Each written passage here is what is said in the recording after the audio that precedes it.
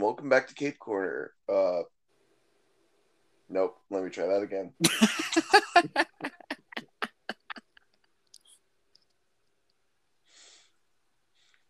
Man, I just woke up 5 minutes ago, or 10 minutes ago. So you're rusty because last time we did this, you were tied up. Yeah, it's true. You know what, fuck it, let's just keep going.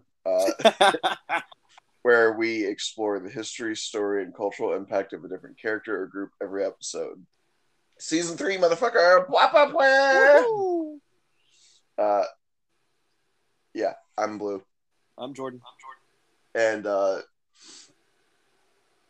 as I said, I just woke up 10 minutes ago. So I'm still, my brain is still booting up.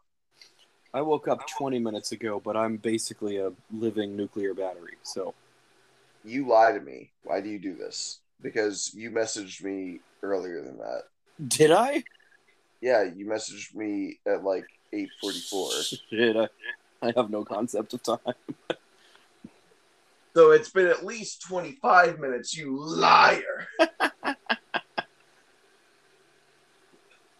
But anyway, today I've decided to not talk about a superhero, anime, or video game character, but they are prevalent in nerd culture, unfortunately, and and they are superhero adjacent with at least two superheroes. So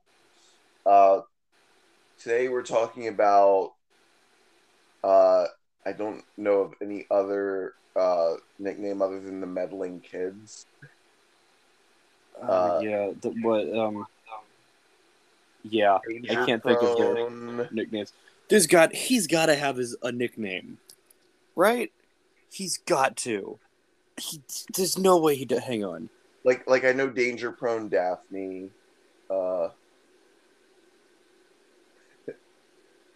Trap Love Fred. Yeah, I got nothing here. Yeah, we're talking about Mystery Inc., otherwise known as the Scooby Gang. Now, some of you might be going, Blue, it doesn't sound like you're even that big of a fan of Scooby-Doo, so why the fuck are you talking about them all of a sudden? Well, there is an amazingly high-quality fan-made series that just started on YouTube like a week ago called Mystery Incorporated. And am I typically the kind of guy that likes the Riverdale style of like, let's take an old property and try to make it like gritty and sexy and edgy? No. But I don't think that style in itself is always bad. I think it can be done well. And I honestly think that, at least from episode 1, this has been done well so far. So I do encourage people to go give it a look. Seems neat. But anyway, let's talk. Oh, I just realized I've never watched Scoob, like that animated movie that came out a few years ago. So yeah, neither did I. Okay, well, it sounds like you're not even that big of a fan of Scooby-Doo either. No, well, see, here's the funny thing. I feel like I'm about the same level of fan as anyone else of Scooby-Doo, which is to say, I've barely seen any of his stuff, but God, do I love him. I love Scooby. I love the gang. It's like I know their whole deal, without actually watching the show or most of the movies. Gotcha. We're just so you know, I'm going to be talking about a bunch of the different shows. As well as like a couple of comic book variations. One of the comic variations is like wild, honestly. Yeah, we mentioned that most of my experience comes from their crossovers with like Batman, the Brave and the Bold, and Supernatural. That's where most of my talking points are coming from. Yeah. So why don't you describe what the Scooby Gang is? The Scooby Gang is a group of meddling kids who hang out with a talking dog and they solve mysteries, and usually, from what I can tell, the the mysteries have a supernatural vibe to them, but then they turn out not to be supernatural. It's usually just some asshole wearing a mask. Yeah. So the members are, uh, I guess you could technically say like the quote unquote leader is Fred Jones, who is this blonde, square jawed, broad shouldered, muscly motherfucker. Very Who, Boy Scouty. yeah, Come on, very, gang, let's look for clues. yeah, um, who has always been probably the most Wonder Bread member of the group up until um, a fantastic show called Scooby-Doo Mystery Inc., which gave a lot of fresh characterization to them. Gave Fred this character where he's like obsessively interested in trap. Um, and first of all, there's a lot of jokes to be made there, based on him being more interested in traps than Daphne. For anyone who maybe doesn't know what a trap is, um, I mean, like, okay, in the show, he's interested in actual literal traps, right? Like bear traps and like things to catch their enemies. But like, trap is also slang for mildly derogatory slang, actually, for a guy that looks like a girl. Um, like there's some issue that the trans community has with the term, but technically speaking, the term isn't really meant to refer to trans people either. It's literally just meant to refer to like cis men that identify as men that are just so feminine that they look like women. Interesting. Um, but there's still some negative connotation because like some guys use it because they feel literally like they've been trapped into being gay and it turns violent, and it's not it's there's bad things with it. I don't personally consider it like a super offensive thing, but it's, it's not really my call now, is it? So but anyway, I still think it's funny, the whole Fred loves traps thing. uh then you got Daphne, who is rich as fuck, um, always fashionable, and she has a history of. Okay, no, you know what? Actually, she doesn't. So here's the thing that the first live action Scooby Doo movie did, which was weird. They were saying that she has a history of being a damsel in distress, and that the rest of the gang always had to save her. And it's like, yeah, but no more than any other member of the Scooby Gang. Yeah. Like every once in a while, each one of them will just get nabbed. So like, yeah. But yeah, she's. Oh, I should also say they've all got their own like little catchphrase or weird word that they say. So Fred is known for "Let's split up, gang." Daphne is known for "Jeepers." Oh yeah. You got Velma Dinkley. Oh, I forgot Daphne Blake. That's her name. All right, Velma Dinkley is the best character of Scooby Doo. Um, she, the others are mostly there for show. Everyone calls Daphne the hot one. Velma's the hot one. Yeah, no. Chesty girl in a sweater, yes, please. Turtleneck, yeah. But yeah, Velma, glasses, nerdy. I'm in. Dude. Okay, especially in that Mystery Inc. show I was talking about, not the live action one, Mystery Incorporated, the cartoon. Um, they did such a minor design change with her in that cartoon. They You know, like the design of like animated eyes, where like the eye line comes out into like a little point, like almost like a mascara line kind of Yeah. thing. Yeah. Um, they made her eyes more narrow, more pointy using that. Um, they put a single little bow in her hair, and they made her like a relentless shit talker. And so I'm like, my heart, yes. Um, yeah, like she's just real sassy in that show. It's great, love it. But yeah, And she is. isn't she typically the one that's like the firmest, believer of, yeah, the ghosts aren't real. You're all being scared over nothing.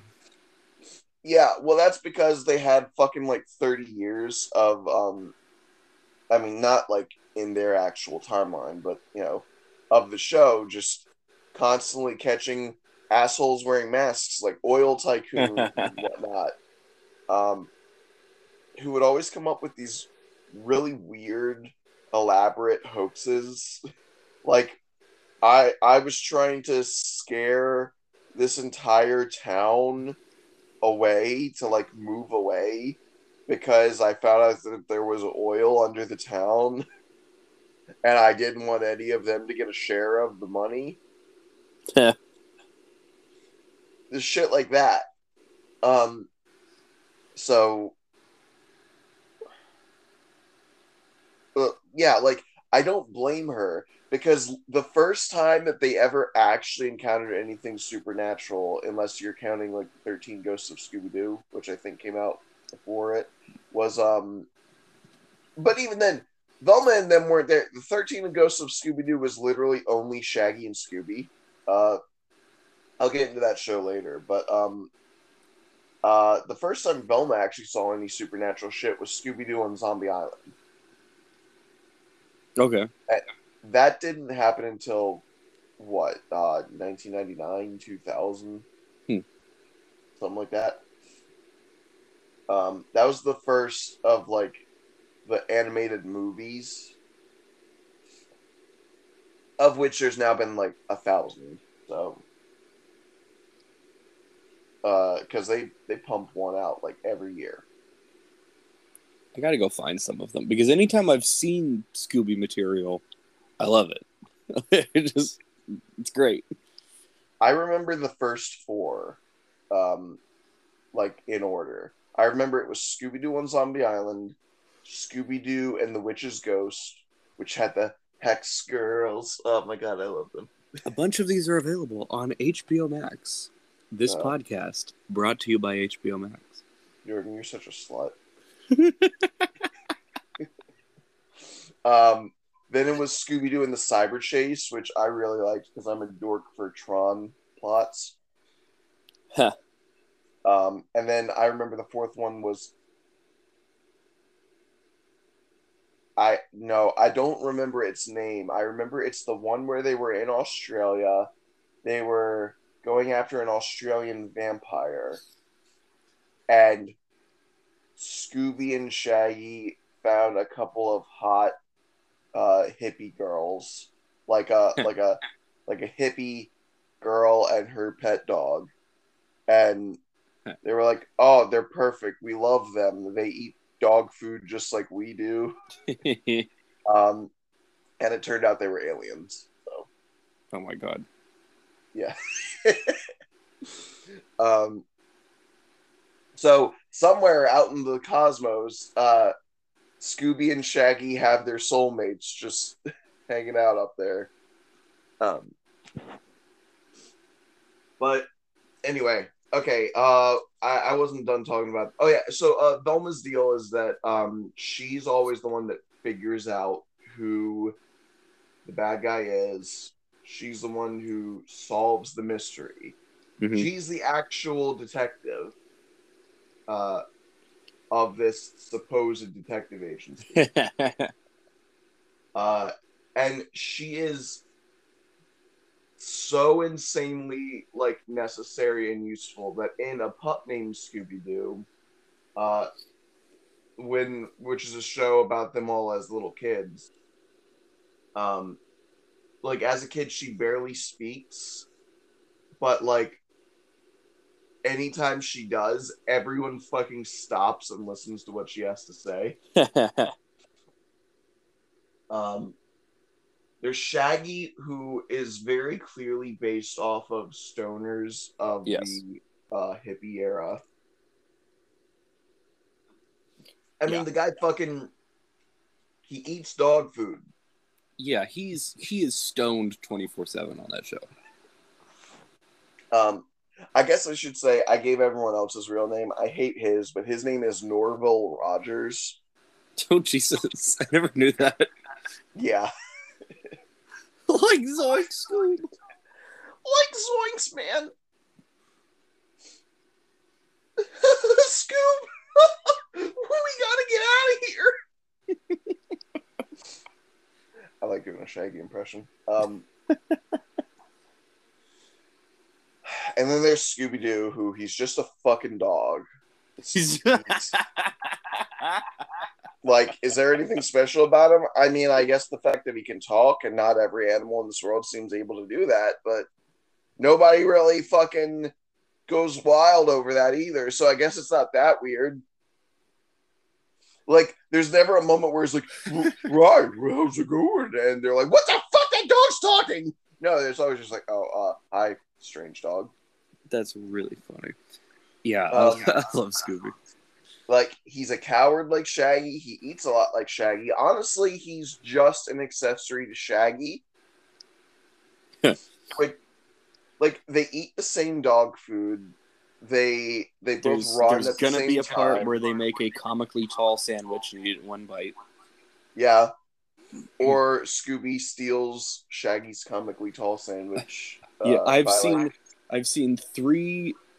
Other than like catching an episode of the cartoon here and there when I was growing up on like Cartoon Network, I've seen 3 specific Scooby-Doo things, and in all 3 of them, Shaggy and Scooby make a comically tall sandwich and eat it in one bite.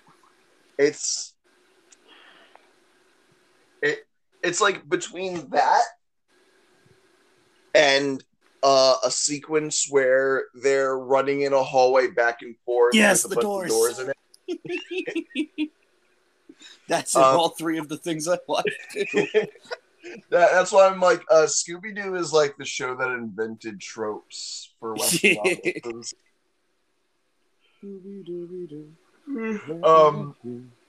Like, yeah, I don't really have a whole lot to say about Scooby himself, because like any personality trait that I say from him is also shared with Shaggy. They're cowardly. They eat ridiculous amounts of food. I will say there's a meme about Shaggy these days that he's the most powerful fictional character secretly. Yeah, because of that screenshot of him from the movie. Go, are you challenging me?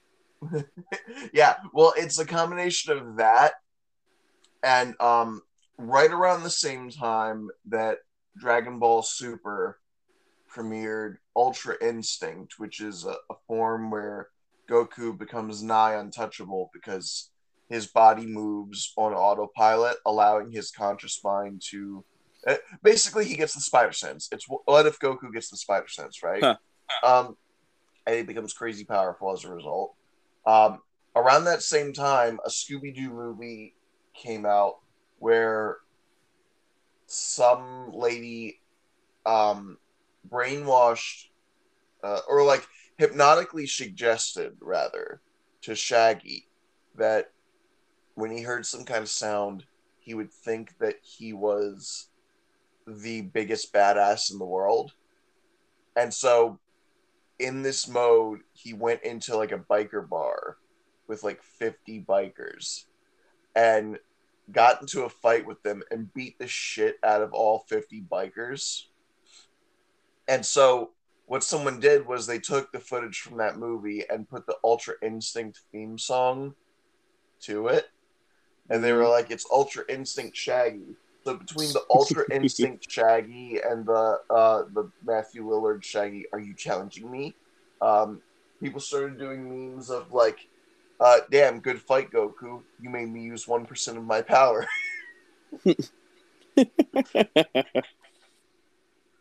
And stuff like that.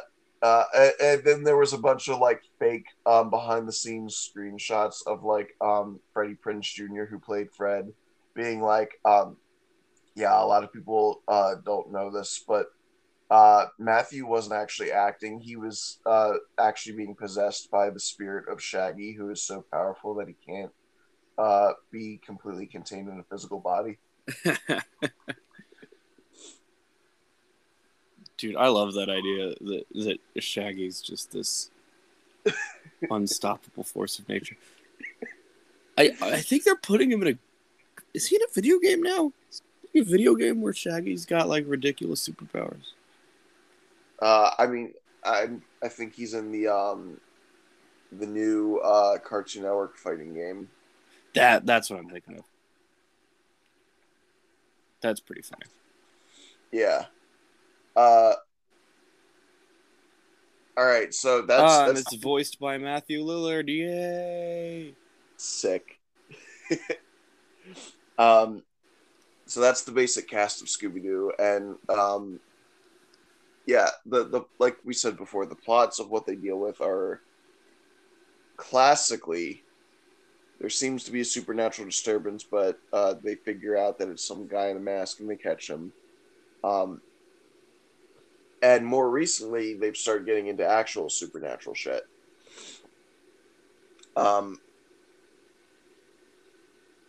So originally, there was the show Scooby-Doo, Where Are You? Which I was saying before the episode was recording, it genuinely sounds like some wannabe Beatles band from the late 60s, early 70s made a song about gibberish. Yeah. And then some guy smoking a fucking cigar was like, we could make something out of that. Let's make a show. And then somebody went, yeah, we can make a show, but what the fuck is a Scooby-Doo? And they'll be like, I don't know. We'll say it's a dog. They have a dog. Scooby-Doo, where are you? We got some work to do. Yeah. I love that because song. The song is generic. The song is generic enough that, like, I feel like they could just the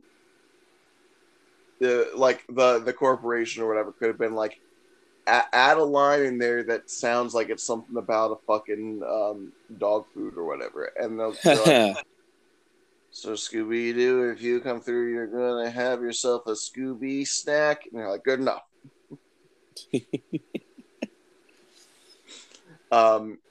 And that was a classic show. That shit was on rerun on Cartoon Network for fucking decades. Unironically, a great theme song.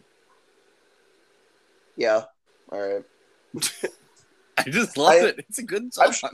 I'm sure it is, but I've heard it 10 million times, so I kind of hate it. But see, I guess I'm new enough to the all the Scooby-Doo stuff that it's like when it starts playing when they meet, Sam and Dean from Supernatural, and there's like a scene where they're in the hallway and they start running through doors and the song starts playing. Well, I'm like cheering. Different. I'm like, that's different. The song. That's different. You're not listening to the original song. You're listening to a fucking cover or a remaster. Okay. Well, I'm talking about like the old, like you can barely fucking hear it on the audio quality. Like, but yeah, so the song is good, but the original recording of it maybe not. Yeah, sure. Like I don't really like Beatles-esque 60s era psychedelic music. And it is very clearly that, so or like the fucking Monkees. Yeah, I like that kind of stuff, so that's probably why. Yeah, I guess psychedelic music isn't the right term for all of it, but it's like hippie music, so I know that's not a knock against hippies. I just don't like their music. It's fine. I can dislike things. I do it very often. Welcome to Cape Corner. So later on, they would start making more side series. Okay, for one thing, all right. before we get into the side series, we got to talk about the elephant in the room, which is a stupid fucking dog. And I guess I'll use that opportunity to have a ad break here. So I can Oh, well played. Thanks. All right, we got to talk about Scrappy-Doo. Yeah, I knew that was coming. So at some point they decided, hey, Scooby-Doo is not annoying enough.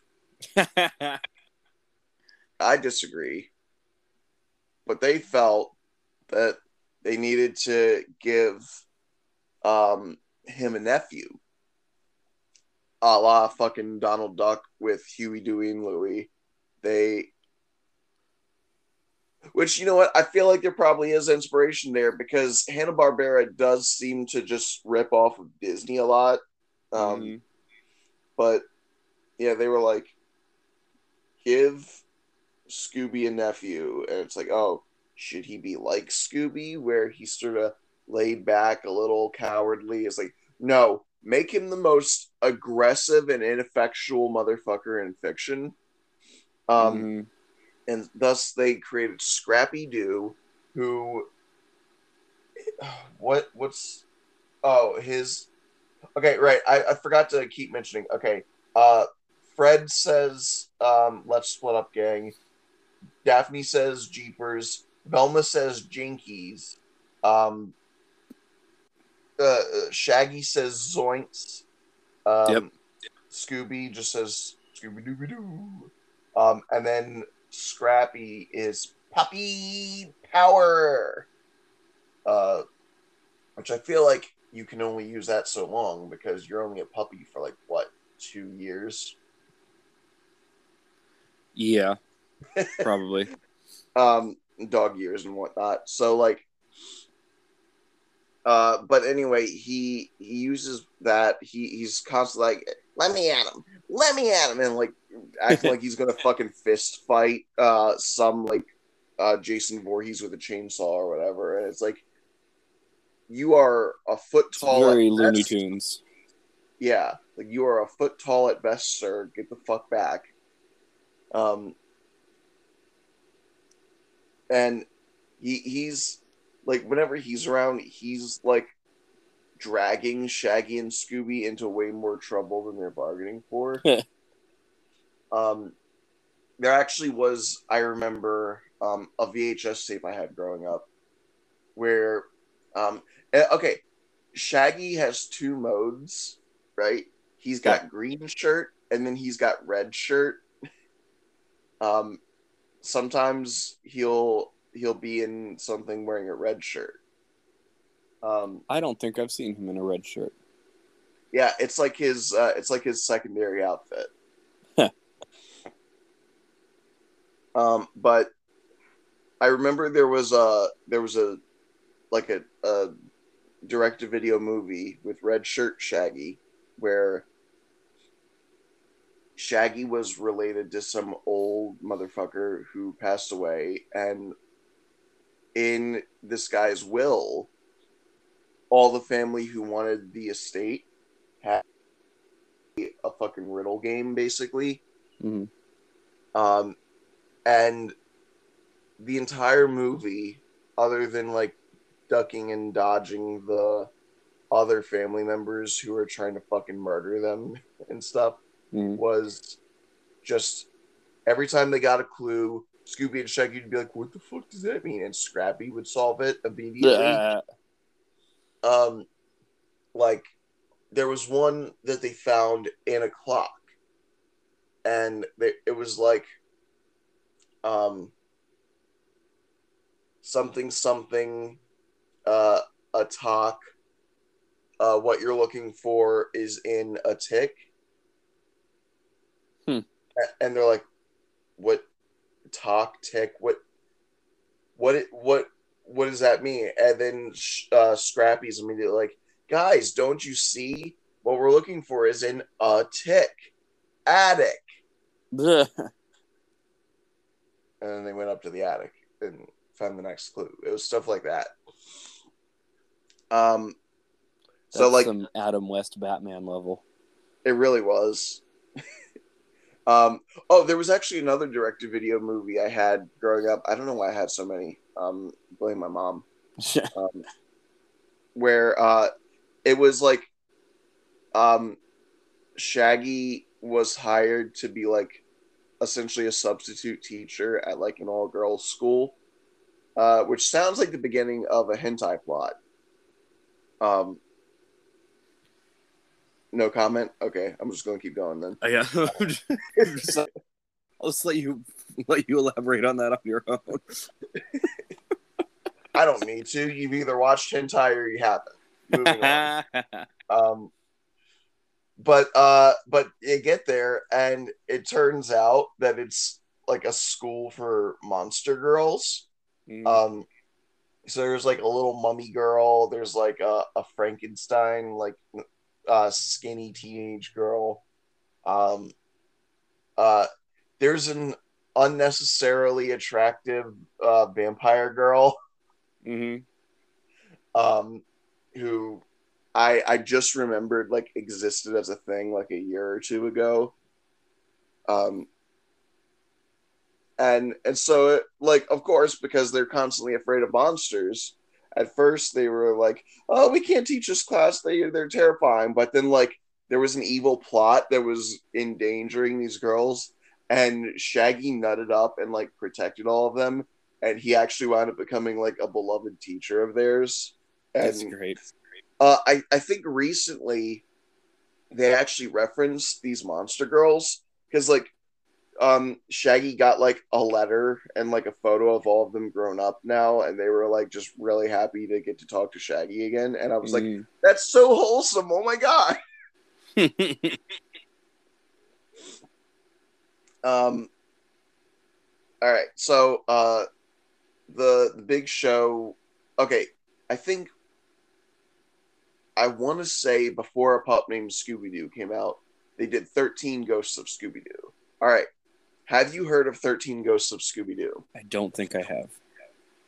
Okay, it was the first time when there was actual supernatural shit happening in Scooby-Doo, as far as my knowledge goes. Um, do you know who Vincent Price is? Yes. Okay, he's a main character in the show. That's hilarious.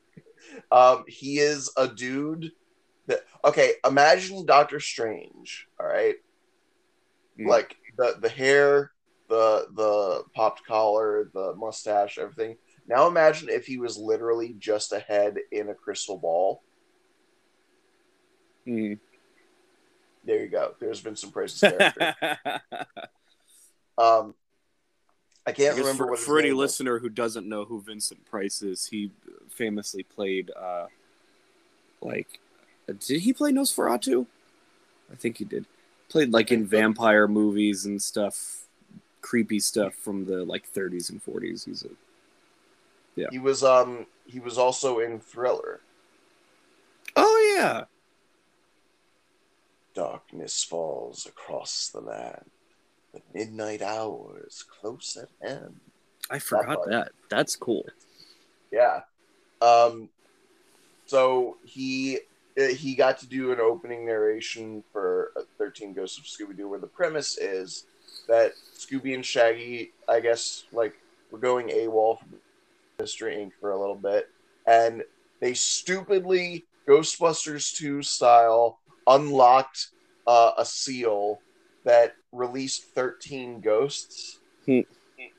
And Vincent Price's character was like in charge of keeping those ghosts contained. He's like, all right, so you two got to go fucking get them back. And Scooby and Shaggy are like, are you going to help us? And he's like, no, I'm a head in a jar. And they're like, all right, but we can't do it ourselves. And he's like, don't worry, you're going to have the help of this little Mexican sidekick. And so they got a Mexican sidekick boy in that series named Flim Flam. That's hilarious. And I'm not making that up. And he was just like a little like 12-year-old kid wearing like an April O'Neil style all yellow like sweatsuit. um I don't know if I talked enough about April O'Neil in my Teenage Mutant Ninja Turtles episode. Now that I think about it, I mean, it might be for the best. It would just be horny talk, but anyway. Fair enough. Uh, anyway, yeah. So it was Scooby, Shaggy, and Flim Flam going around. Every episode was them hunting one of these 13 ghosts. Mhm. And like fucking sealing them away in this book. It was pretty cool. I actually liked it. So after that, I believe they did a pup named Scooby-Doo, which, as I said, was about them as kids. It was a much more comedy-centric series. Um, like as kids, they were playing up to their tropes a lot more. Freddy was a fucking idiot who had an intense rivalry with a character named Red Herring. Mm-hmm. And so every episode, he would accuse Red Herring of being the bad guy. And Red was constantly like, "It's not me, you idiot." And as a kid, I didn't know what a red herring was, but as an adult, I really appreciate that pun. That's great. Daphne was like, okay, so in the original series, Daphne is from a rich family, the Blakes, but that barely ever is even mentioned. She's just kind of like a fashionable Valley girl kind of deal. Mm-hmm. But in a pup named Scooby-Doo, oh my god, she will never let anybody live down the fact that she is richer than they will ever be. She flaunts that shit as much as possible. Like I said, Velma is practically nonverbal, but like every episode, you'll get a moment where there's just a little jinkies, and they'll be like, oh, "Velma said jinkies. It must be a clue." What do you got for us, Velma? And Scooby and Shaggy are pretty much the exact same. Yeah. There's really no difference in their characters. They just talk in a higher pitched voice is all.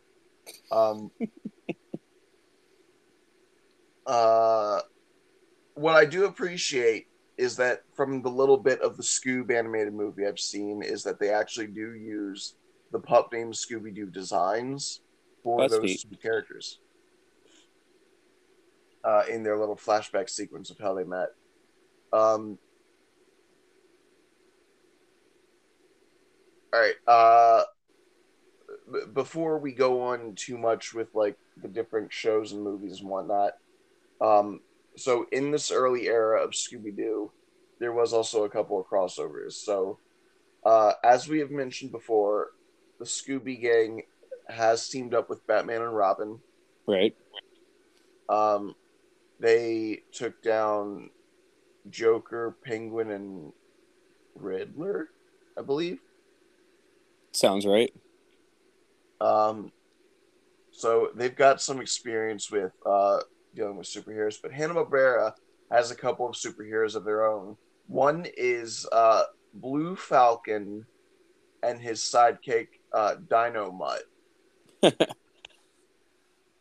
Do you know about these characters? I've heard of Blue Falcon. I never knew about the sidekick. Dino Mutt is a robot dog. That's awesome. He sounds like this, Dino Mutt. And he's got like Go-Go Gadget stretchy limbs and everything. That's great. Like sometimes his head will pop off and he'll just be like, "Oh geez, someone help!" But he's kind of a doofus. Oh, and those two were also in a Dexter's Laboratory episode. And it was really good because Dexter was like frothing at the mouth at the fact that he thought Dino Mutt was such a useless ass robot. He was like, "Blue Falcon, why would you have such an incompetent fucking robot dog?" He's like, "Oh, but I love Dino Mutt." He's like, "But I'll upgrade him for you." And he wound up fucking creating Dino Mutt 2.0, which was like a vicious, like super angular, oh dear God, that's awesome. Like terrifying machine of war, essentially. And like It was basically like fucking Ed 209 in that it was putting down criminals with extreme prejudice, Mm. and um Blue Falcon was like distraught. He's like, Dexter, what have you done to my beloved companion? He's like, I didn't do anything to him. He's like, what? He's like, I made that. Your fucking dog is back at my lab still if you want. And they had to wind up like stopping uh Dynamite 2.0 because they were like it was threatening like jaywalkers with like missile strikes. So That's awesome. yeah. So Blue Falcon and Dynamite, they've teamed up with Scooby, and apparently, I guess at least Blue Falcon was also in Scoob. I only make this assumption because he's on the fucking movie poster. Makes sense. Yeah. Um, Now, Blue Falcon is not the only Hanna-Barbera superhero. I'm curious, do you know who the other one is? I have no idea. I mean, unless you count like Hong Kong Phooey, but no, I'm not talking about him. I don't know.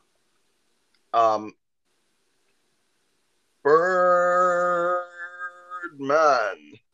Oh. Yeah. You might know of a show called Harvey Birdman, Attorney at Law. Yeah, I've heard of that.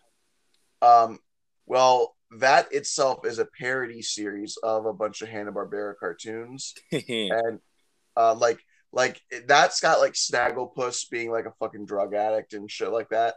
Um, uh, Harvey Birdman is uh, like he's literally just a superhero wearing a suit, like a business suit over top of his superhero costume. Um, he's like an attorney, and so he's actually based off of Birdman, who was an old Hanna-Barbera superhero, which is basically just a ripoff of Hawkman, if we're being completely honest. Um, the only difference is he's also got like mild Green Lantern construct shit going on. Mm. Like he can make a little like an energy shield or shoot an energy beam as he flies. He's also got a pet bird a la early Falcon. Hmm. So he's basically if they put Falcon, Hawkman, and Green Lantern in a blender. Oh, I forgot. There's actually another Hanna-Barbera superhero. Is Space Ghost. Um, I forgot for a moment that he was even Hanna-Barbera. But real quick about Birdman, the new fan-made TV show, Mystery Incorporated, mm-hmm. has has Birdman in it. Oh my god! As an actual lawyer, just named Harvey Birdman. That's hilarious. Yeah. I remember like because like he's rambling and they're trying to get his attention and they're like Harvey. And he's like, huh, yeah. And then they're like, all right, Mr. Birdman, thank you for coming. And then I had to pause. I was like, wait a fucking second. That's brilliant. You can't get that by me. Brilliant. Yeah, Space Ghost is the last Hanna-Barbera superhero I'll talk about, even if I think of another. All right. All I was going to say about Space Ghost is that he was another generic Hanna-Barbera superhero, but in the 90s, they did Space Ghost Coast to Coast, which was the first instance of like a parody, like self-parody show that I'm aware of. Mm-hmm. It was just like a talk show. It was a bizarre fucking show. I rewatched the first episode of it a while back, and like the pacing, the premise, everything about it is fucking bonkers. It's literally just what if Space Ghost had a talk show, and he's interviewing like real ass people, like celebrities of the day would get on there. It was weird. That's funny. But anyway, all right, back to the shows and whatnot. So after Scooby-Doo, Where Are You? Uh, 13 Ghosts of Scooby-Doo and A Pup Named Scooby-Doo. They just sort of coasted on that for a while. Hmm. Um, they started doing animated movies. I know at the very least they did Scooby-Doo on Zombie Island, where again the it was such a big deal that there was actual supernatural phenomenon going on that the tagline for that movie in advertisements were was this time the monsters are real. Um, and that was enough to hook me in as a kid. I wound up watching that Yeah, fucking that's pretty movie. exciting. Um, that's funny because like the movie the whole like movie universe of Scooby Doo, they're supposed to be older because in Zombie Island, which started the entire thing, um, they were already split up. They had already done a bunch of adventures as Mystery Inc. Um, and they went their separate ways. Scooby and Shaggy became airport luggage inspectors. Uh, uh, Fred became a cameraman for Daphne's new talk show. Yeah, she was a talk show host. Uh, That's wild. and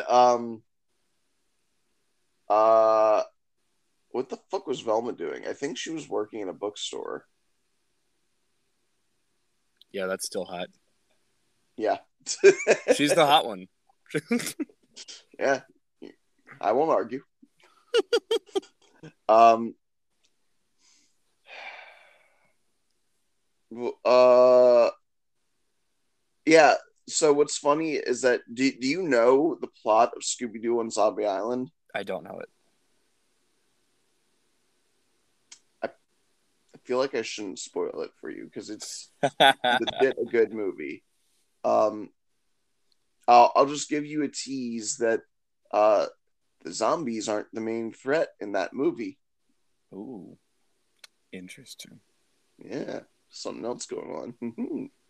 um, but regardless, do not worry. The plot twist isn't. It was fake all along. No, they are real monsters. It's legit. I like that there's some situations where there's real monsters. That's pretty Yeah, cool. it mixes things up. It's cool. Um,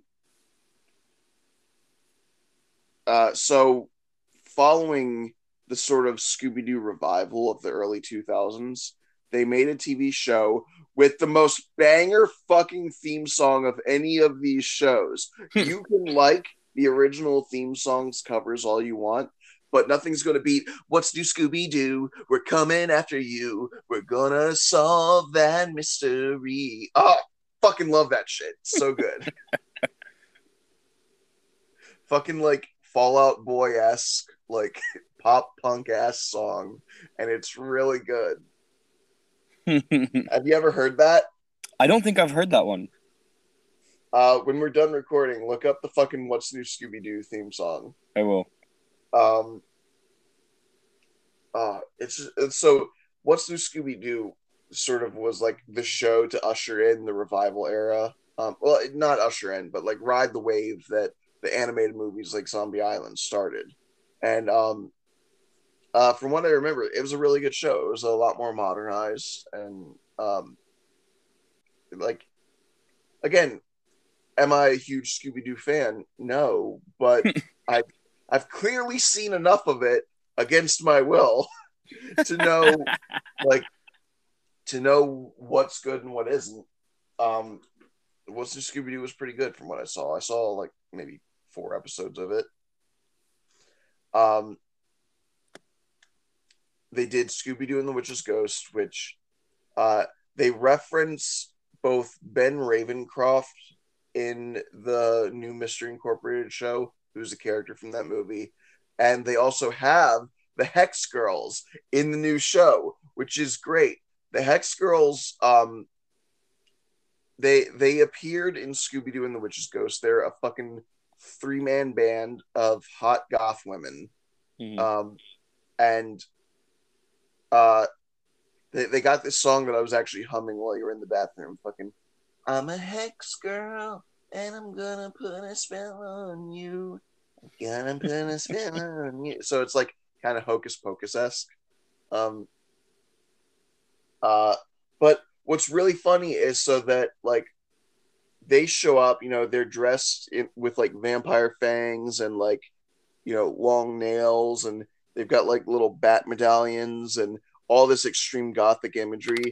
But like when the titular witch's ghost starts attacking, and like some dark magic shit is happening, um, they're like the Scooby Gang is like, we need somebody to help counteract this dark magic. And they look at the Hex Girls, and the Hex Girls are like, hey, we just dress the part. We can't do anything about this shit. This is way above our pay grade. Like we're not like magic. And then one of them goes, I mean, I'm a Wiccan. And they're like, what? She's like, yeah, I mean, like my grandma was a Wiccan and stuff. And they're like, okay, cool, good enough. And they just shove a fucking magic book in her hands. It was funny.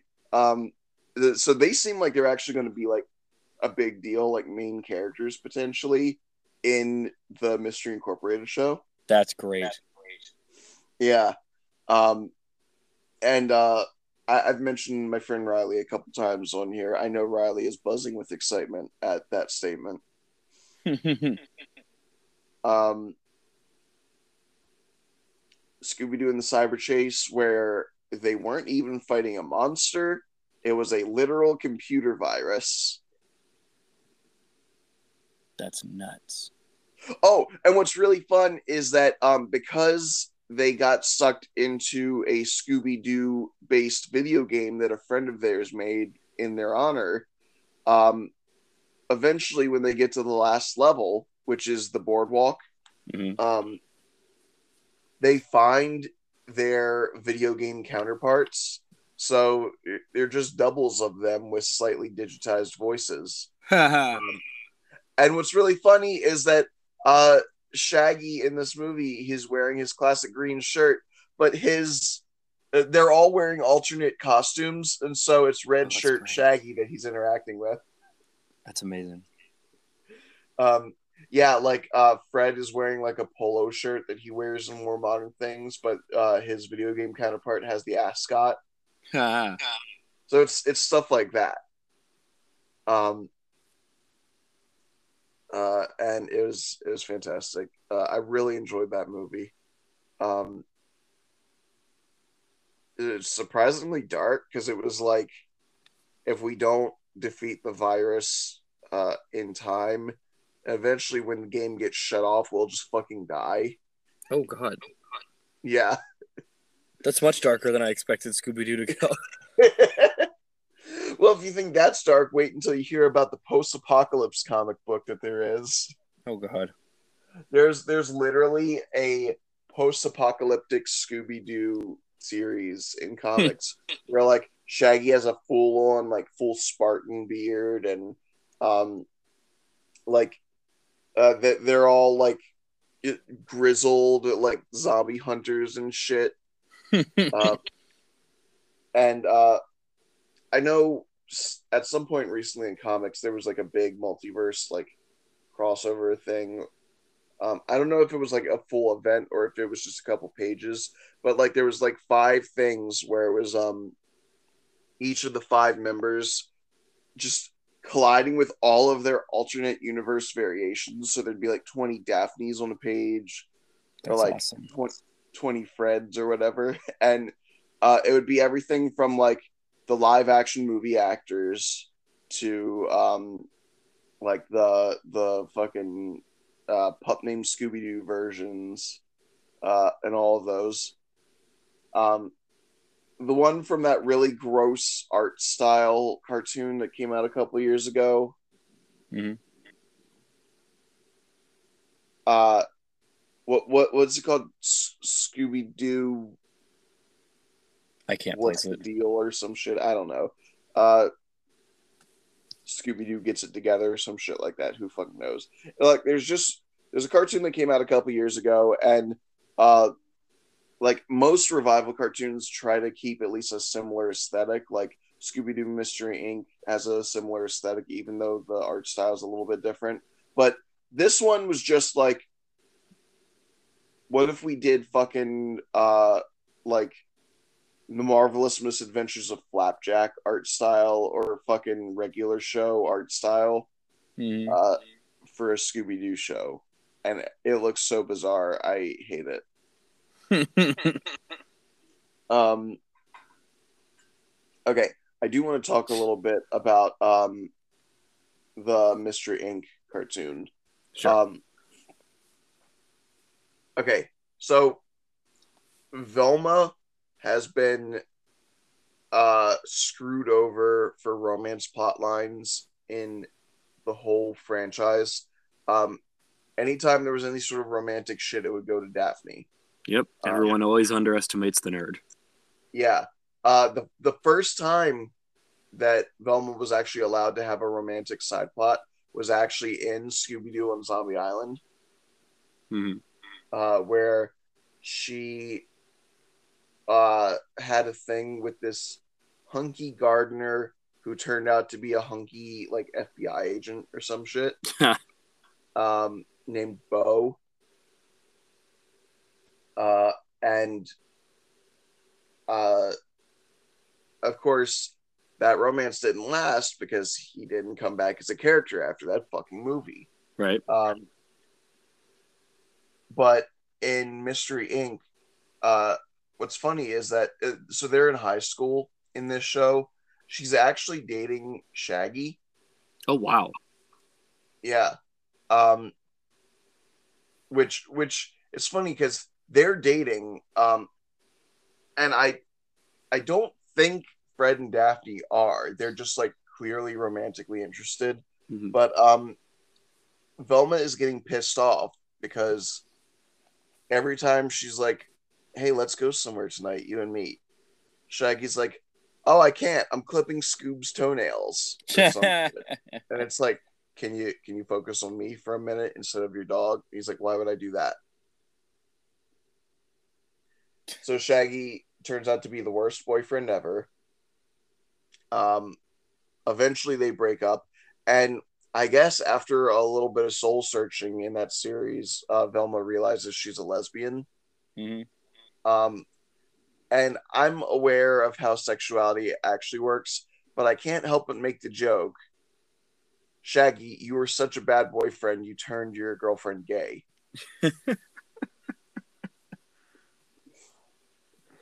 um, I'm very disappointed that he fumbled the bag like that.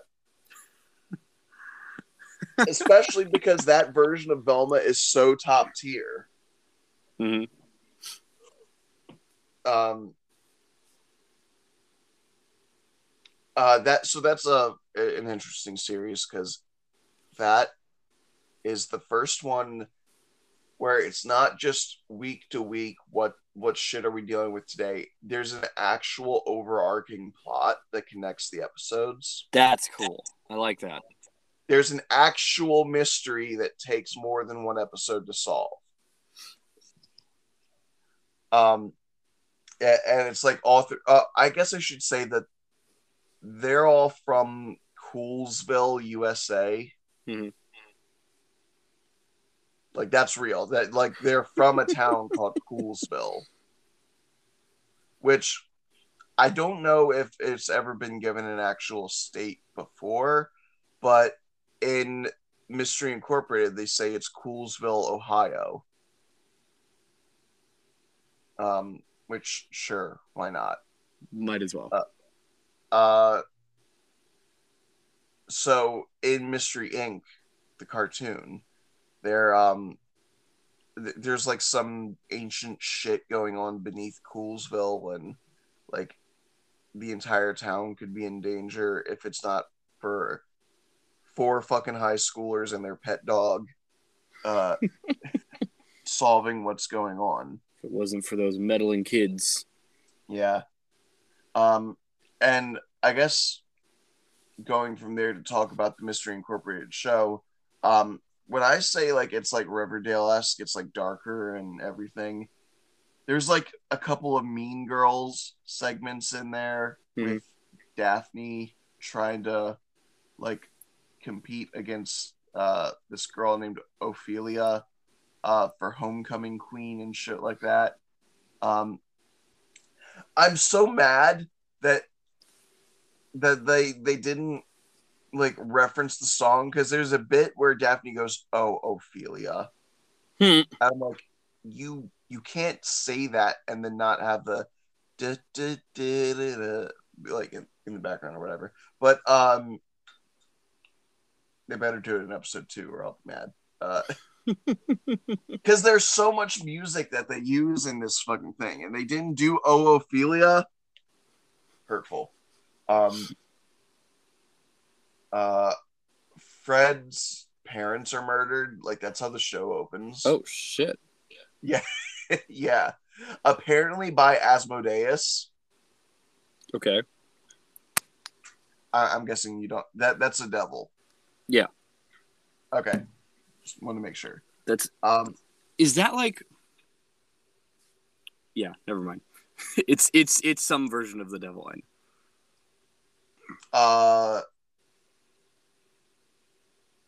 For some reason, I'm wanting to say devil of lust, but I feel like that's wrong. Maybe. The only place I've heard of Asmodeus before is from Supernatural, but the theology of all that stuff is the mythology of the show is bizarre. So I don't know. Gotcha. I know Asmodeus is in Helltaker, but I only played that once. That's a horny game. I knew it was like a puzzle game with cute devil ladies and stuff, but I didn't realize the plot was literally that you're just playing some Chad who's like, I'm gonna kill myself and go to hell so that I can make a hot demon harem. My God.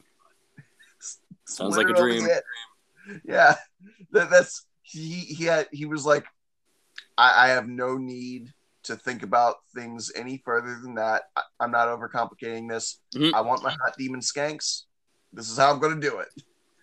He made a plan and he followed it through. That's incredible.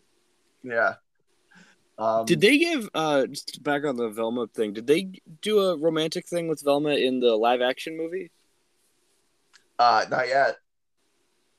I don't know if they will, but in the show. But I mean, like the movie from like the movie 20 years ago or whenever that was.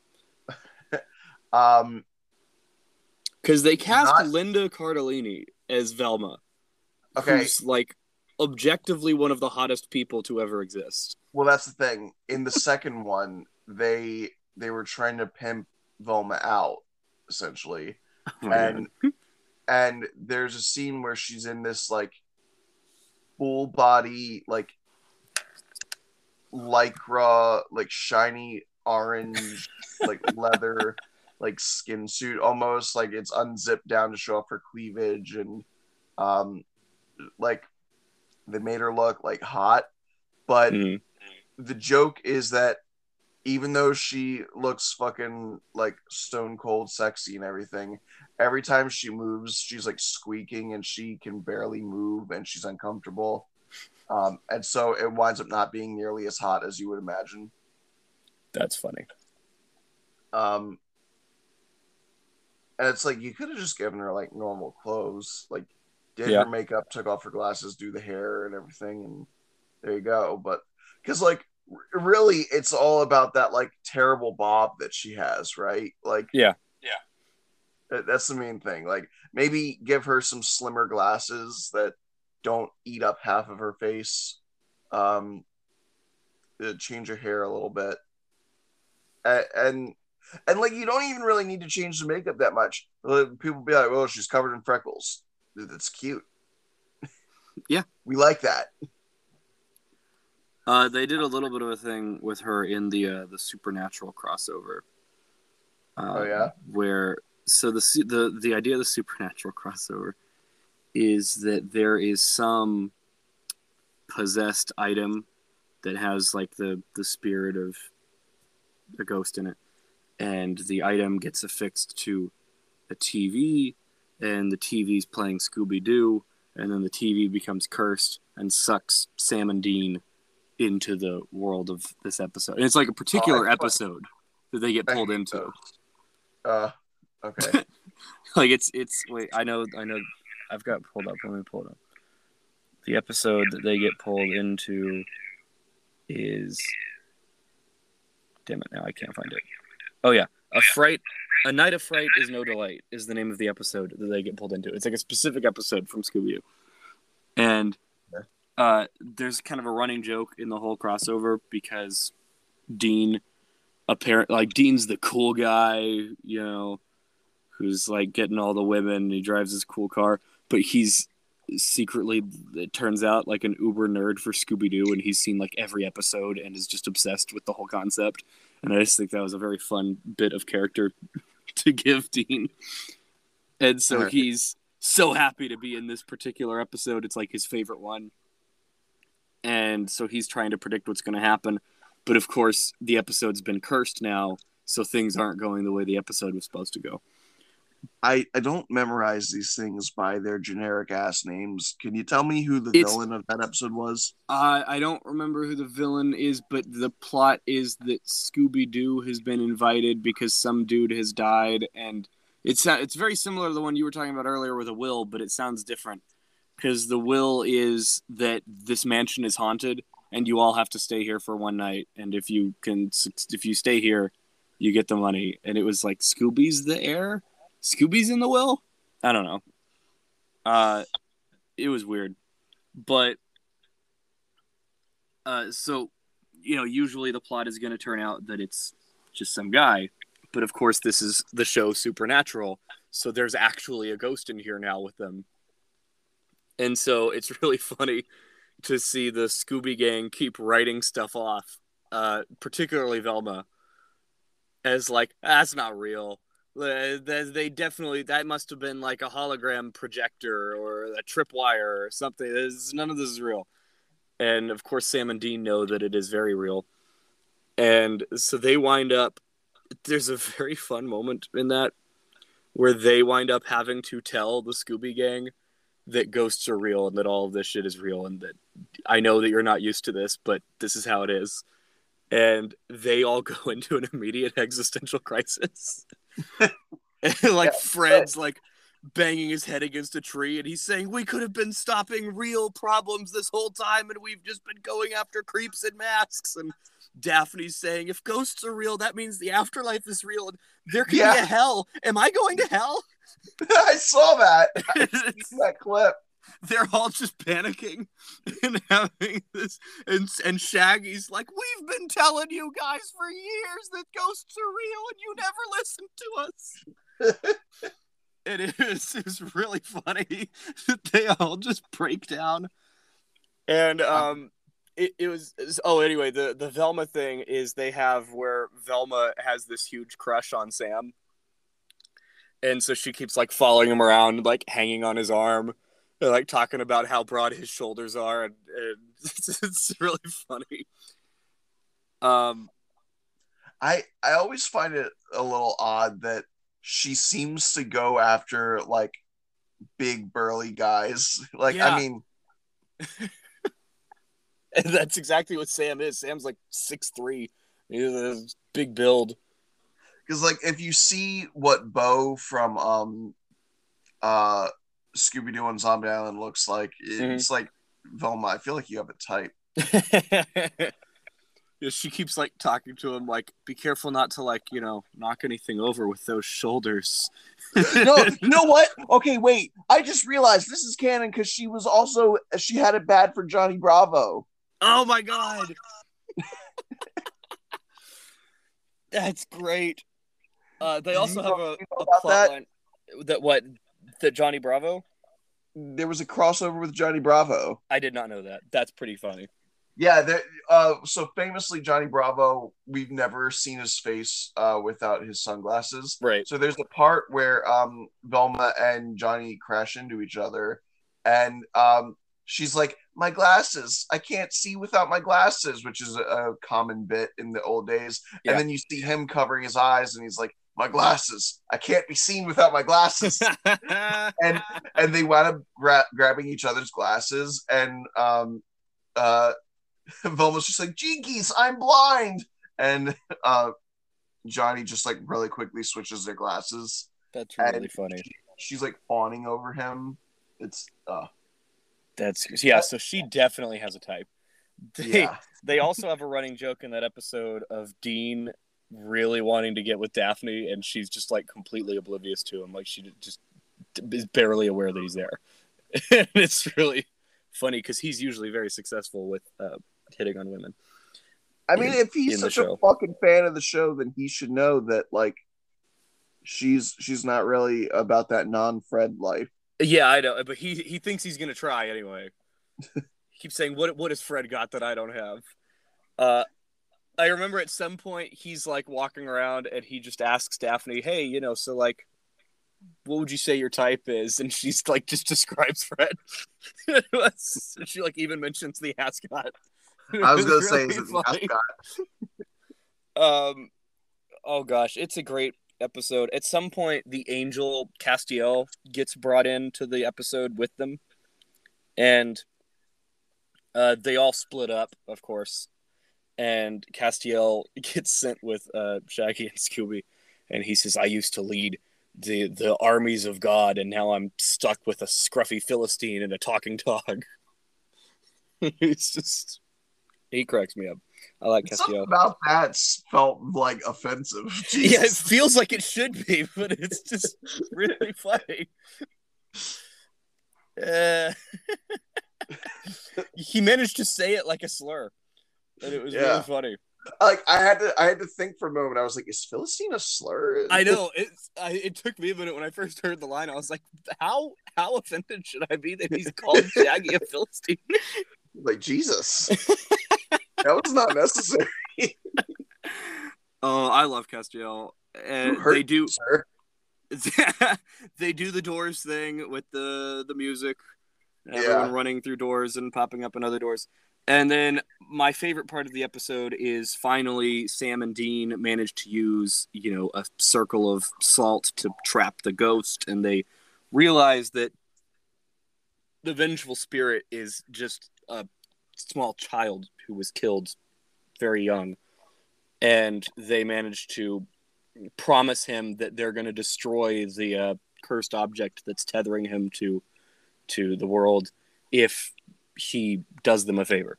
And the favor is he pretends to be just some creepy guy in a mask so that they can calm down the Scooby Gang from their existential crisis. So it's really great that the Scooby Gang comes in. Sam and Dean are like, "We caught him. You guys were right. There are no ghosts. Look, it's just some dude in a mask." And I thought that was great. And so they're all like, "We told you ghosts weren't real," and they all leave, and they're very proud of themselves. And then the creepy dude in a mask shapeshifts back into the ghost of a small child, and Sam and Dean leave. It was a very fun way to blend the concepts of both shows into an episode. Yeah. And what was extra fun is then they pay it off anyway, because when Sam and Dean get back to the real world, they realize that some rich asshole has been planting this cursed object in things in order to scare away, businesses so that he can own all of the stores on this like shopping block. And so they call the police on him and reveal all of his tax fraud. And then Sam saying, "I guess the Scooby Gang was right. It was just some rich asshole after all." And then as the cops are putting him in the car, he goes, "I'd have gotten away with it too if it weren't for those meddling kids." And he points at Sam and Dean. Oh my God. And Dean goes, "Oh, he said it. He said the line." It was great. It's like my all-time. I don't know much about Scooby-Doo, but that's crossover is spectacular. Yeah. I love it. It's a great episode. I do also want to point out, like, I guess we're heading into our cultural impact section right now. Yeah. I didn't really do anything for real world history, but like, I don't know any of the real world history. I feel like the shows are the real world history. Yeah, yeah. In terms of cultural impact, I was going to say real quick, that hallway running thing is parodied so much. Teen Titans did it in their episode Mad Mod, which is really funny because that the entire sequence that included the running with the doors, um, Hmm. like parody to Scooby-Doo chase sequence. And I don't know if you know, the Teen Titans theme song um, was done by a Japanese pop duo called Hi Hi Puffy Ami Yumi, Okay. um, or just Puffy Ami Yumi. I think Hi Hi might have been the little cartoon that they had, the short-lived cartoon on Cartoon Network. But uh, Hi Hi Puffy or Puffy Ami Yumi would occasionally do a random song in the Teen Titans cartoon, and they did like a fucking Monkeys Beatles esque like 70s era psychedelic track um, in Japanese uh, for the Teen Titans to run around chasing Mad Bod in this Scooby Doo homage section too. Nice. Yeah. Um, yeah, like I said, they've crossed over with fucking uh Batman. They've crossed over with Johnny Bravo. They've crossed over with John Cena. Yeah. And they've crossed over with Supernatural. They've crossed over with multiple Batmans. The Scooby multiverse is pretty big. Yeah, they. I mean, they're like Kingdom Hearts before Kingdom Hearts was. Oh my god. Um. Uh. No, I legitimately, if Sora ever meets like Scooby Doo, Oh god. then that will like because that will connect Mario to Batman. I'm betting I can already connect Mario to Batman if I think about it long enough. Uh, good luck. Uh, I'm betting I can do it. uh, yeah. There's you know what's ridiculous? The premise of the Scooby snack has created two separate products. Mm-hmm. Um, and be careful which one you buy because one of them is a snack pack for human children, um, and the other is dog food. And they are both labeled as Scooby snacks. That's funny. Um, and like, I'm sure, like, if you just read the box, you'll know which one it is. But like, you know, if you're in a rush and you just grab something based on packaging and you don't like read it too hard, you might wind up feeding your kids some fucking dog treats. Oh my So, god. that's why I'm like, just be careful with that one. Um, I'm trying to think if there's anything else like that. Oh, Scooby Doo had an era where they would just have celebrities pop up in the episode. There was an episode that had Don Knotts. Um, can I be real with you? Um, I don't understand why Don Knotts ever got famous. I don't think he's a very funny actor. I don't think he's I a don't very even know good who it actor. is. He was the guy from the Andy Griffith show. Just, well, Andy, what are you gonna fucking do about it? um, that's all it was. He was the bumbling uh, deputy in the Andy Griffith show, and I guess that was enough for him to make a career and get on a fucking Scooby Doo episode. um, I think they had like Joan Rivers or some shit. God. They just had a bunch of like 70s, 80s celebrities because there was a bit where it would be like this episode, Don Knotts or whatever. Like every like there was a run where every episode at the beginning of the show after the theme song they would just be like today's celebrity is X and so they would find some way to shoehorn that character into the plot of the episode. Mm-hmm. But they were playing themselves, so like they wouldn't be like some rando voiced by Don Knotts. Like literally every time, like when he popped up, it was like Velma would be like, "Look, it's Don Knotts," Like they were meeting an actual celebrity, and it was just like, okay, whatever. Um, what are some of the other like direct to video shits that they've done? Because they there was the thing with John Cena, but I think there was also just a straight up WWE They've crossover. they've done the crossover with Batman the Brave and the Bold, which I really enjoyed, Right. also on HBO Max. Uh, where also Batman the Brave and the Bold fits the tone of Scooby-Doo perfectly. Have you ever watched Brave and the Bold? I've seen like one episode of it, and I agree with you. Yeah, because it's not, for reference, dear listener, it's not the Kevin Conroy-esque, you know, I am vengeance, I am the night kind of Batman. It's more Adam West for sure. It's Adam West if he was really, really cool. And it's like, Grodd, your deceptive schemes won't work today. I'm going to stop you. It's all these, silly little things. Yeah, it's a little like it's giving a little bit of Captain Kirk. Yes. And he's always dealing with he's got Aquaman in it, and every time Aquaman shows up, he'll find some excuse to be impressed by something, and then Aquaman goes, outrageous! That's his catchphrase on the show. Jesus. And I absolutely love that. It makes me happy every time Aquaman does it. But they did a big crossover with Scooby-Doo, where it's another one of those, here's a ghost, there's a ghost, oh no, we've got to figure out what's up with the ghost. And, of course, it winds up turning out... I just want that to be the plot synopsis of every Scooby-Doo thing ever. There's a ghost. Oh no! What about the ghost? We got to figure out what the ghost is up to.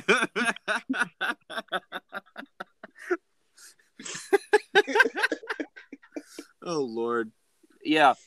It's of course it turns out it's not a ghost. This one's a bit more sci-fi, where it's like there was some sort of interdimensional experiment gone wrong, and there's now some being who's been trapped between dimensions, so he seems like a ghost to us, and we gotta figure out how to save him because he's been lost there for so long that he's lost his mind and he's become rageful. So he's a ghost. Episode of Agents of S.H.I.E.L.D. Yes, they basically do season 4 of Agents of S.H.I.E.L.D. No. That's a season 1 episode of Agents of S.H.I.E.L.D. Oh, was it? Yeah, where they were like, they were having the whole debate of like ghosts aren't real and all that shit. But then like this dude keeps like phasing in and out of attacks and like disappearing and appearing, and this woman thought she was being haunted.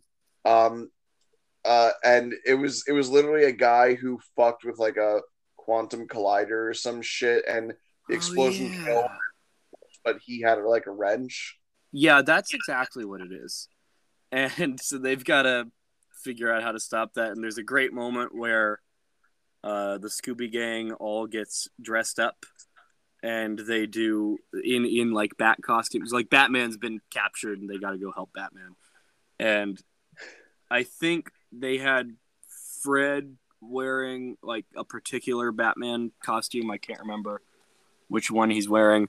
But they had Shaggy wearing a Nightwing costume, but it's like the old school, like heavily accentuated V-neck Nightwing costume with the big collar. The disco era. Yeah, the disco Nightwing costume. They have Daphne in the Batgirl costume, and they have Velma in the Carrie. What was her name? The Robin Carrie that's a girl. Kelly. Carrie Kelly Robin costume with the big glasses. It was very, very good. And and they've got Scooby wearing the Ace the Bat Hound. Ace the Bat Hound. Nice. It was great. It was wonderful. Absolutely delightful. It's great. I love it. And they do the doors in that one as well. They go to Arkham Asylum, and they're being chased by a bunch of Arkham inmates in and out of doors. That's great. It's brilliant. I gotta say real quick, something that's been bugging me. I feel like I have cursed the world with the Legion of Super Pets episode. First of all, of all the voice actors in all the world, why the fuck did you get Kevin Hart to voice Ace? Um, and second, uh, why the fuck did you give Ace powers? Oh, does he have powers in the movie? He is indestructible in the Oh, that's movie. dumb. Yeah. The entire point is that he's fucking Batman's dog, and Batman doesn't need powers to be on the Justice League, so Ace doesn't need powers to be on the fucking Legion of Super Pets. That's dumb. I mean, it does seem like it's a very different. It's not really the Legion of Super Pets like comic. It's Yeah, it's not. They gathered a bunch of random fucking animals and were like, oh, you're going to be based on this hero, even if you have nothing. Like, there's a yeah. pig who has the power to gigantify herself, but just because she's a girl pig, they make her Wonder Woman's thing. That's really dumb. It's And, basically Secret Life of Pets, but some superhero-ish stuff thrown into it. yeah, there's a squirrel who's like, well, you all got powers, and I got, and then he just starts shooting lightning and screaming, Oh my god! which I think is kind of funny. But who the fuck is he going to be? I don't know, because he can't be Flash because there's a turtle that moves really fast. So I'm assuming that turtle is the Flash's. So who the what? Cyborg? Fucking Aquaman? Who fucking knows? Um. Oh my god! I just realized if he is Aquaman's pet, then he could totally do a Sandy Cheeks kind of situation Oh my and god! be a squirrel wearing a diving suit. That's great. Um. Yeah. Anyway. Sorry. Just you mentioned Ace, and it So brought you that to take my the deep mind. breath and go. Apparently, that's a trigger for me. Yeah. Yeah. I've got so many. I'm like a the, I'm like a single gun that's just covered in triggers. that's brilliant. They've crossed over with a bunch of Batman. They've also crossed over with. They've stopped a Joker that was played by Mark Hamill at some point. Oh, that's cool. Yeah, and then I think I might have already mentioned this on the Joker episode, but it merits repeating here. That then, like a month or two later, there was an episode where they actually meet Mark Hamill, and he's like in the van with them, and he goes, "Yeah, I know all about you kids. You're the guys that helped Batman stop the Joker that one time, right?" And they go, "Well, how'd you know that, Mr. Hamill?" And he goes, "Oh, I have my sources." Sorry. It was really funny. That's great. Love that. Yeah, I think that's probably one of the biggest strengths of Scooby Doo is that it's not usually too serious. They're very tongue in cheek. Like, and I think that's part of what scares some people about the new YouTube series is that it is very serious. Mm-hmm. Like, uh, like I said, Daphne's part of like a mean girl situation. Fred is trying to find his parents' killer. Uh, Actually, they're not even gathered at the end of the first episode. It's literally just Fred and Velma have started Mm-hmm. working together because Velma's father was murdered by Asmodeus as well, apparently. And Yeah. she brought it up to Fred. He became obsessive. She was like, "Look, I just blurted that out. I don't actually believe that that's what happened. Like I'm a woman of science, uh, and so he's like, all right, well, convince me that this is all bullshit then." And she takes him to her mom's bookstore, and they find an ancient Latin tome. He forces her to read it, and they summon the fucking Minor 49er, Oh my god. which is a classic um, Scooby Doo villain. And uh, they unleash something called the 13 Pillars, which means it's the fucking 13 ghosts of Scooby Doo, baby. Um, but yeah, like Shaggy. Okay, so Shaggy's thing in this is that people don't know he's Shaggy. Shaggy is a mysterious like rave thrower in Oh my god. Coolsville that everyone is into, but nobody knows that he's Norval Rogers, who gets bullied. Um, he's also bullied into like pushing drugs for a couple of jocks. Uh, uh, Scooby is like a service dog because this is actually canon. Is that Shaggy's dad is the sheriff of Coolsville. Mm-hmm. Um, so Scooby's like a former like police dog, basically. Um, Scooby's a real ass dog, by the way, in the show. Like he's just a real dog, and being a real dog, being a real Great Dane, he's got real big nuts, and they they sure do swing in this first episode. Like, wow, I didn't need to see that, but Hmm. that's on camera. That's on YouTube.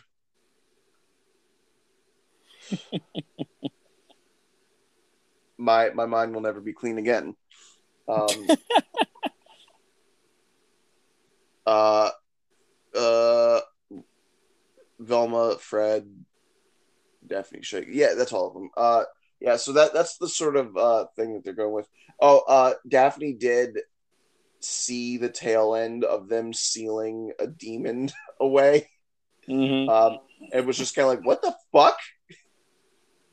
So it seems like she might be the next one to join them in the next episode. Um,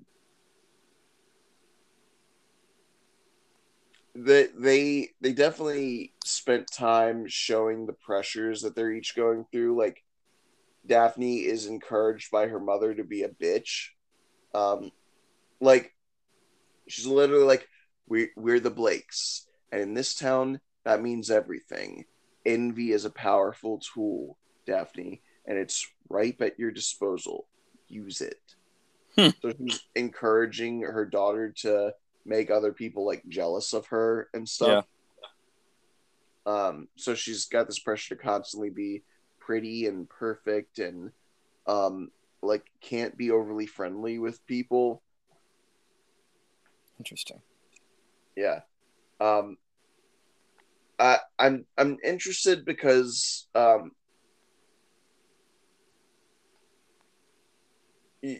your favorite thing to mention is multiverse thinking. Yes. It is insanely easy for me to get behind that with Scooby-Doo, unlike a lot of other series. Because one, again, despite my experience with the franchise, I'm not overly invested in it. Yeah. And two, if you want Goofy, there's 10 million fucking shows of this shit. You can find it. Yep. Every once in a while, it's fine to have a fucking Mystery Incorporated YouTube series, or it's fine to have a fucking post-apocalypse comic book, because for every one serious thing in Scooby-Doo, there's 100 goofy things. This is not. This is not. There's only been 3 live-action movie Supermen. This is not. I'm worried because a lot of people seem to think that this is the best depiction of Superman, and they don't want the old Christopher Reeves kind of shit. No, this is who gives a fuck if there's a. This isn't even like an actual Hanna-Barbera made series. So Yeah. so really, how many actual canon serious Scooby-Doo things have we ever had? I can think of one, and it's the post-apocalypse one. Interesting. Like everything else has always been more comedic. Even like the Scooby-Doo on Zombie Island shit, still had them doing their food gags, except in that movie they're in Louisiana, so it was crawdads instead of comically tall sandwiches. Oh wait, no, they did do comically tall sandwiches when they were still at the airport. Never mind. I love the comically tall sandwiches. They made a joke out of it because in the supernatural thing, obviously, when they go into the Scooby-Doo world, they're animated, and it was very fun to see Sam and Dean as drawings. But they meet the Scooby Gang, and Dean immediately sits down next to Shaggy and Scooby, and all 3 of them make a comically tall sandwich and put it in their mouth in one bite. But Dean doesn't eat it; he just puts it in his mouth, and he goes, "Sam, look how big my mouth is." It was really funny. Jesus Christ. Um, What low-key bugs me about those sandwiches is that every time that they make it, they put a toothpick with an olive on top, but it's like the point of the toothpick is to hold normal size sandwiches together. Mm-hmm. But you just got this random fucking toothpick in the top of the sandwich They going can't like, possibly be doing anything. yeah, it's really not. And what's worse is like a lot of times it seems like they eat the fucking toothpick. And I'm like, are you fucking animals? I mean, Scooby, obviously, but you know what I mean. Yep. I'm telling you, man, the 42 minutes of that Supernatural and Scooby-Doo crossover is like one of my favorite episodes of television ever made for anything. Jeez. But what's also funny is that the sandwich gag is actually used in Steven Universe. Oh my god, that's great. Yeah. Have you ever seen Steven Universe? I have not. It's fantastic. It made me cry a lot. It's not nice. That's what I've heard. I've heard that it's very emotional. There's an extended intro video that they premiered for San Diego Comic-Con, and in it, Amethyst eats a big. So Amethyst Steel is like she's one of the only gems that actually eats because they're like, long story short, they're like aliens that their bodies are like holographic light made solid, that are projected from the gemstones, which is actually the core of their being. And so they don't need food, they don't age, they don't need sleep. In fact, Pearl gets actively repulsed at the act of eating because she says, quote, feeling slime go through my body is disgusting. Mm-hmm. And Amethyst is like, I like the feeling of slime going through my body. It feels weird. But like she'll eat fucking anything, including like non-edible shit. So she just like puts this entire plate of a comically tall sandwich in her mouth and pulls it out, and then the plate itself has a bite mark out of it. Oh my god, that's great. So needless to say, Scooby-Doo has influenced a lot of Western culture. Again, it should be obvious given the fact that I've almost never actively sought out to watch Scooby-Doo. Yeah. And yet, you just heard how much shit I've seen of Scooby-Doo. I couldn't get away from it. It's very hard for anyone to not at least have a passing knowledge of Scooby-Doo in America. So, I think we did a pretty good job today. Do you have any closing thoughts with Scooby-Doo before we do our wrap up? No, I'm still trying to figure out how to multiversally connect Mario to Batman. I'll figure it out. Don't you worry. This is just the nerd version of 5 Degrees of Kevin Bacon. Well, see, here's what I've come up with so far. Okay. Because we know that we can connect Scooby-Doo. We know that we can connect Batman to a whole bunch of shit.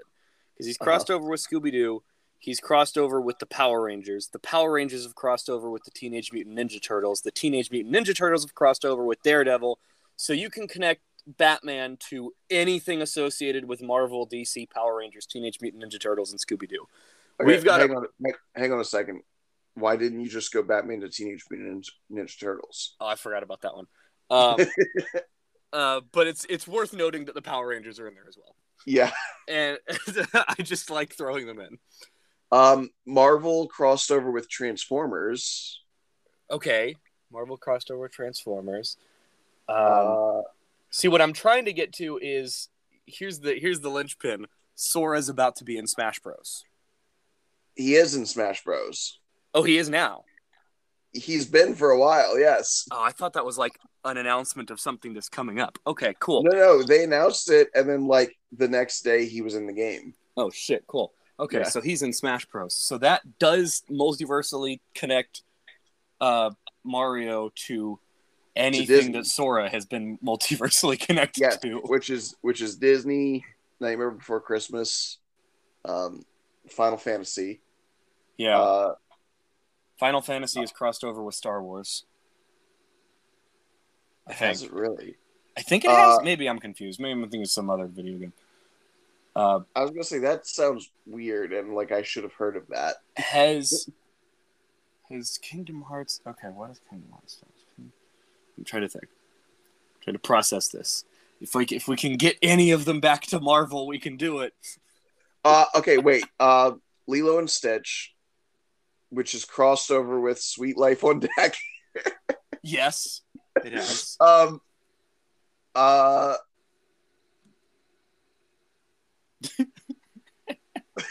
I'm trying, man. Now you got me really trying this. I don't really know. Want Mario and Batman in the same multiverse. There might be an impassable wall right there that Kingdom Hearts 4 will need to break through. That's incredible. If Kingdom Hearts 4 does anything with Star Wars or Marvel, dude, all we need is for New York to be a playable world where Sora can swing with Spider-Man, and there you go. We'll be able to connect Mario to Batman. Yep. That's how you would do it. Good God. All right. Sorry, we both got ADHD, and we were both very excited by that. All right. You can follow the podcast at Cape Corner on Twitter if you want my personal thoughts, which you probably don't. But you can follow at Beyond Blue 13. Jordan has his own podcast, The Fandom Optimist. It's really good. I was just on it.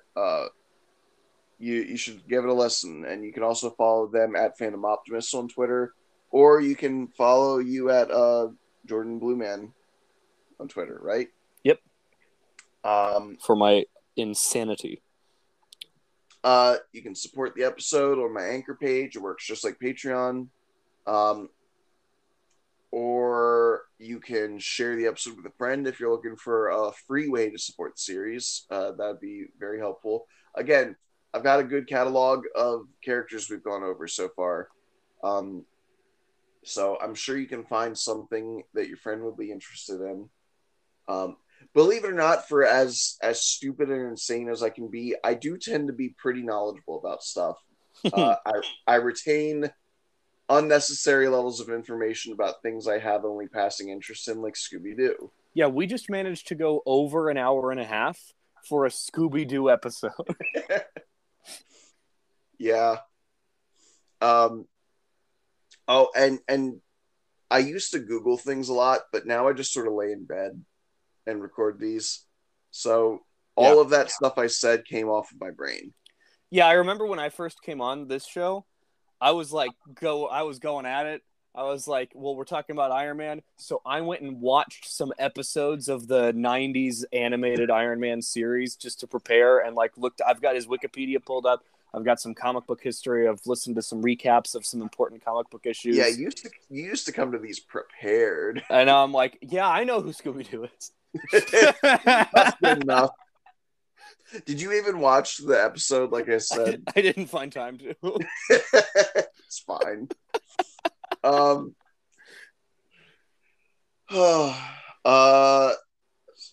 Support the series, share an episode with a friend. I already did the ad break. I gave the Twitters. Next week, listen for something cool. Mm-hmm. Maybe. Wait. Maybe. Is it next week or the week after? It's one of those. Keep listening. Listen to Cape Corner forever. I'm great. Keep tuning in or you'll miss something. There's cool stuff. Lots of things. All right. Okay. Sorry. Stay strong. Stay true to yourselves. And remember, we can all be heroes. You meddling kids. Man, I've been fucking it up since the start on this one.